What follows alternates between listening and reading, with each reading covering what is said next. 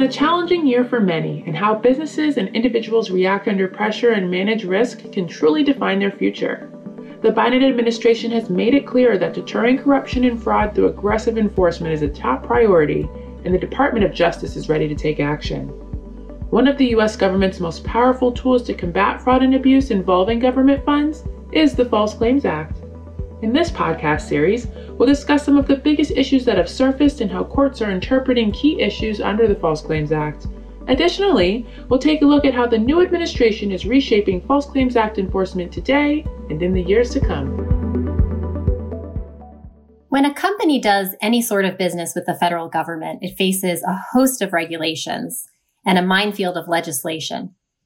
With the additional pressures many organizations are facing due to the pandemic, it's no surprise we've seen a rise in government enforcement of alleged corporate fraud.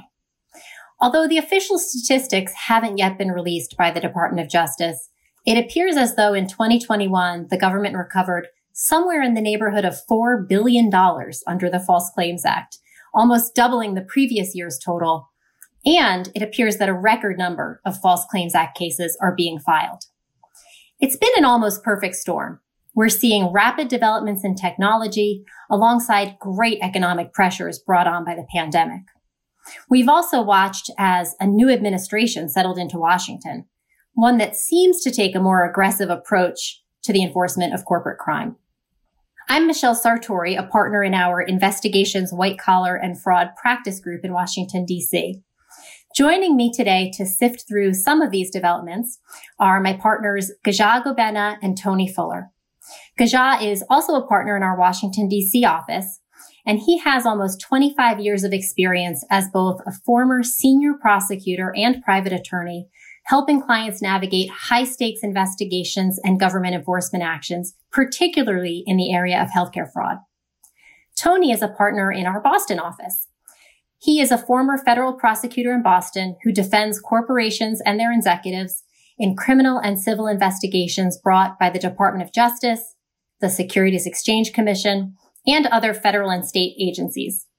Tony's practice covers a wide variety of industries, including life sciences, financial services, construction, government contracting, and higher education. So, gentlemen, thank you for joining me today. I will expect those crisp $20 bills for those outstanding introductions of both of you. You're welcome. Appreciate it. So let's discuss. As I mentioned, newly filed False Claims Act cases are at historic levels. Gaja, why do you think that is? Thanks for the question, Michelle. I think there's multiple factors in play. First, you have the current administration is more friendly than others.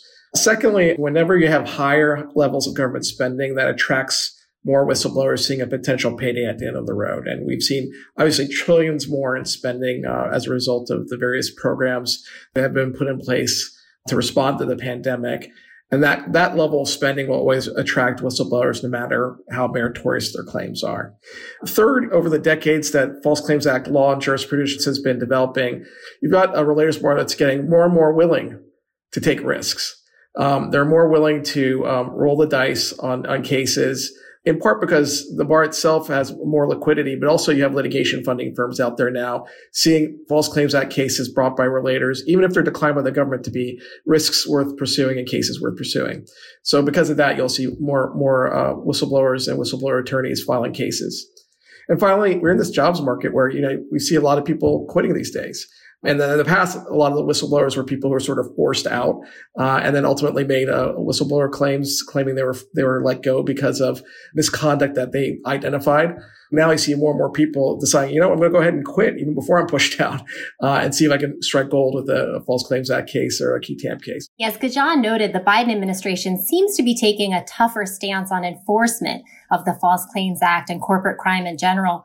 Do you have any thoughts on why that might be or what's going on with that? Certainly, there's the sense that the Biden administration is taking a tougher stance, although it remains to be seen in terms of actual actions being brought or in the specific case of the False Claims Act cases, actually having assistant U.S. attorneys or DOJ attorneys intervening in cases.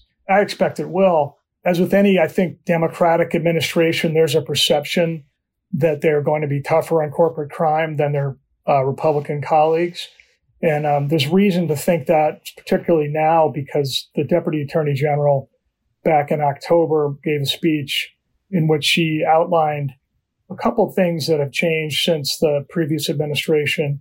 One of the ones that's particularly important, I think, is that there's now a renewed focus on individual accountability that the Trump administration had abandoned to some extent, where it was announced essentially that companies facing this kind of scrutiny are supposed to identify all individuals. The previous administration had limited it to individuals who were substantially involved in supposed wrongdoing.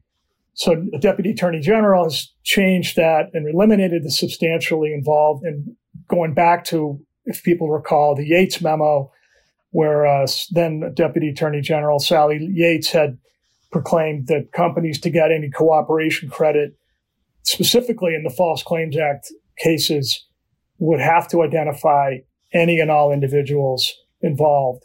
And so the Deputy Attorney General has brought us back to that, and that's particularly important, I think, to the individual executives and, frankly, anyone involved in decision-making. It doesn't even have to be high levels. Apparently, it could be anybody, and we'll see how that shakes out.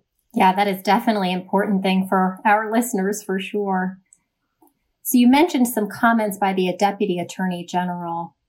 The Attorney General, Merrick Garland, has made numerous statements. He's talked about COVID-19 and how COVID-19 related fraud schemes are a top priority for DOJ, among other things. Kaja, how do you think his appointment has changed the trajectory of False Claims Act enforcement? It's going to have a significant impact over time. To take a step back, when you look at Merrick Garland, the judge, he was always seen as being a judge that was relatively favorable to the plaintiffs or the government in False Claims Act cases. Now, take him to his current position at DOJ, and we see that one of the first things he did 6 months into the job was to repeal what was called the Brand Memo, which was a memo that had basically directed DOJ not to pursue cases where the underlying liability was largely based on a violation of regulatory guidance, as opposed to a sort of formally promulgated regulation or violation of a statute. He came in and repealed that. And that probably was him responding, in part to probably pressure from, some of the more veteran people within the civil fraud section who may not have been as excited about the Brand Memo when it was implemented, but certainly was consistent with the more favorable, expansive view he had on the False Claims Act as a judge. I think with respect to that COVID task force, there's a lot of money being thrown at trying to stabilize the economy in light of the pandemic. It's not a surprise that they're focusing in on COVID-19 fraud enforcement. But it'll be interesting to see kind of how those cases play out, because a lot of the money going out was in the form of loans that weren't massive loans. So I'm not sure you're going to see a ton of these big, massive COVID-19 cases, but maybe a lot of smaller ones as they come through. All that enforcement is going to be certainly supported by an AG who is certainly more favorable with respect to False Claims Act enforcement. Okay, well, we've been talking about developments in enforcement and at the Department of Justice. Now let's talk a little bit about Congress. The False Claims Amendments Act. Now, it was introduced by a bipartisan group of senators and seeks to clarify the definition of materiality. Let's discuss, Kaja, first, what is materiality? And more importantly, what is this amendment trying to achieve? So the issue of materiality really goes to whether or not an alleged violation of a regulation or some alleged action by a defendant would have the ability to impact the government's decision to pay out on a claim. The question is whether or not it was material to the claim, whether the government would not have paid for the claim but for the underlying act that the defendant is accused of.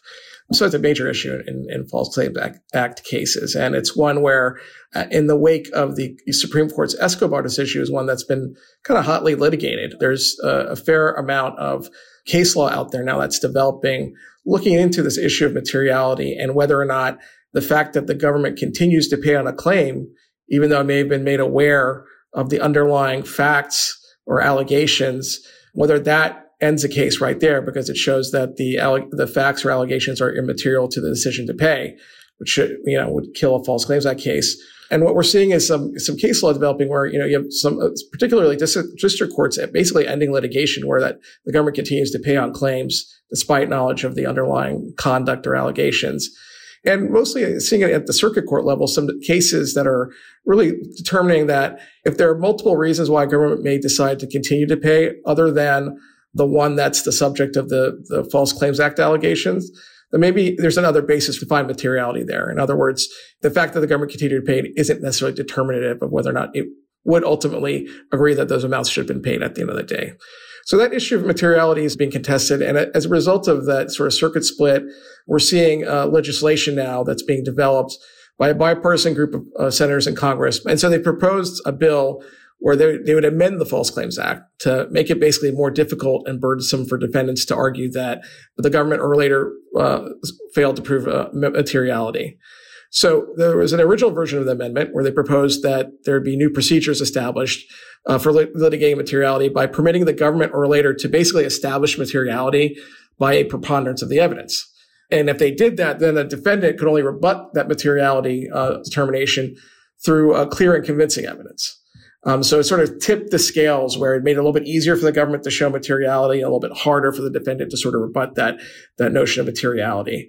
There was obviously some discussion about that language, and the original bill was proposed in July, and then in October of 2021, there's some revised language that was added to the bill, tempering that burden-shifting language, such that the bill now states, in determining materiality, the decision of the government to forego a refund or pay a claim despite actual knowledge of the fraud or falsity should not be dispositive if other reasons exist for the decision of the government with respect to the refund or payment.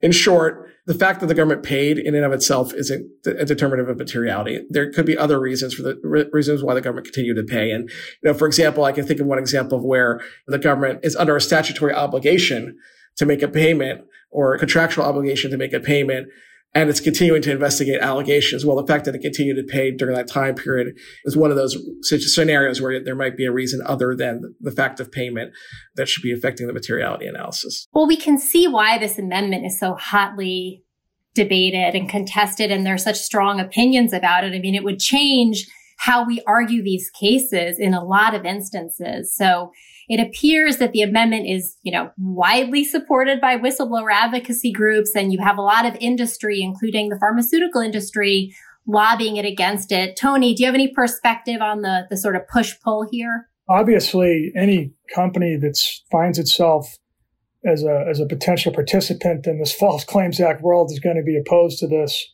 I think from any business perspective, the first question would be, why do we need to alter the normal burden of proof analysis of any case to give a big assist to a certain portion of the population that's trying to enrich themselves through the False Claims Act law? And I think the answer is that the cases work themselves out just fine, and there's no reason to have any legislative intervention to create this artificial burden shifting and make it a higher burden for a defendant to overcome. And understanding that the government may pay claims for all different kinds of reasons. I can think of one case in particular that I'm familiar with, the Trinity Industries case, where a highway safety product was, and there was a substantial jury verdict in favor of the relators in Texas that was flipped on appeal because the government, the Federal Highways Administration, was fully aware of the changes that this highway safety product had undergone, and it issued a memorandum saying that they knew about it. And so thankfully, in that case, from the perspective of Trinity Industries, the company, the Court of Appeals reversed and said that's prima facie evidence that it wasn't material. And I think if you look at the cases and examples in the real world where these things are litigated, typically one would say from the company perspective, these things get sorted out, and there's just no reason for this kind of artificial putting your finger on the scale that this legislation appears to do. Spoken like a true defense counsel. We would expect nothing less, Tony. Your $20 is in the mail. I expect it any day now.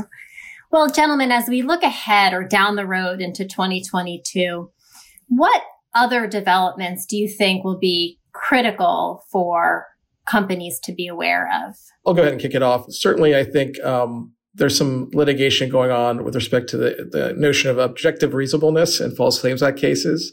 In particular, it looks like there's going to be a cert petition filed in the SuperValue case coming out of the Seventh Circuit, where basically the issue being litigated is whether or not when you have an ambiguous statute or an ambiguous regulation, which candidly, as we all know, the vast majority of government regulations have some ambiguity in them, whether it's a lot of ambiguity or a little bit or a lot, it depends. But in the context of sort of ambiguity in a regulation or statute, is it the fact that a defendant can point to what they did was an objectively reasonable interpretation of what the regulation or statute called for? That's an issue that's being litigated. And in fact, DOJ's sort of been popping into courts to try and stop some momentum that's been building, where courts are saying, if there's an objectively reasonable interpretation that could act as a basis for, stopping a False Claims Act case. I think the other thing I'm really looking forward to seeing is really how the very hyped cybersecurity initiative ends up playing out in practicality. But certainly I know colleagues of mine here at Hogan's Nobles have been closely following that and have definitely we've been out there with some thoughts on that issue. I love the healthy skepticism I'm hearing from both of you. Such a great defense counsel trait. Tony, how about you? What are you looking ahead at? In addition to waiting, I guess, on some of these judicial interpretations of the False Claims Act jurisprudence, a lot of us are really waiting for the other foot or any foot to drop in terms of the enforcement from the current administration. And we've all heard about the significant number of key TAMs that have been filed under seal, and when is that going to pop?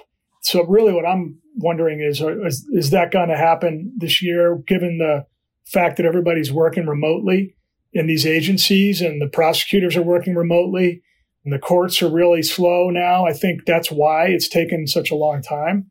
I'd hate to say that this is going to depend on what happens with another variant of this hideous coronavirus, but if people get back to work, things get quasi-normal, I expect that those things are going to happen. There's going to be a lot more litigation actually unsealed and actually where we're going to see across the country, we're all going to get busier and our clients are going to potentially be facing some of these things. I love the Boston justice. It's not like waiting for a shoe to drop. In Boston, it's so cold. You're waiting for the whole foot to fall off. That is what's happening. I'm loving it. Yeah. I agree with all that. I would also add that there's been such an increased use of telemedicine since the start of the pandemic and overall increased use of electronic health records. And so those are certainly a couple of additional areas of what we expect to be subjects of continued and increasing DOJ focus in the year ahead that we'll be keeping our eyes peeled for. That's a perfect way to bring this episode to a close, as we're going to be delving deeper into a number of the topics that we just mentioned in future podcast episodes. So Tony and Kaja, I want to thank you both so much for spending this time with me today and sharing your insights and for this really interesting, informative discussion. Thank you. Thanks, Michelle. Thank you for listening. If you're interested in any of the issues raised during this podcast, we would love to hear from you. Please feel free to reach out to any of our podcast participants to talk through any of the questions or comments you may have. For additional analysis on this topic and others around the FCA, please download our latest publication, False Claims Act Guide 2021 and the Road Ahead from HoganLevels.com.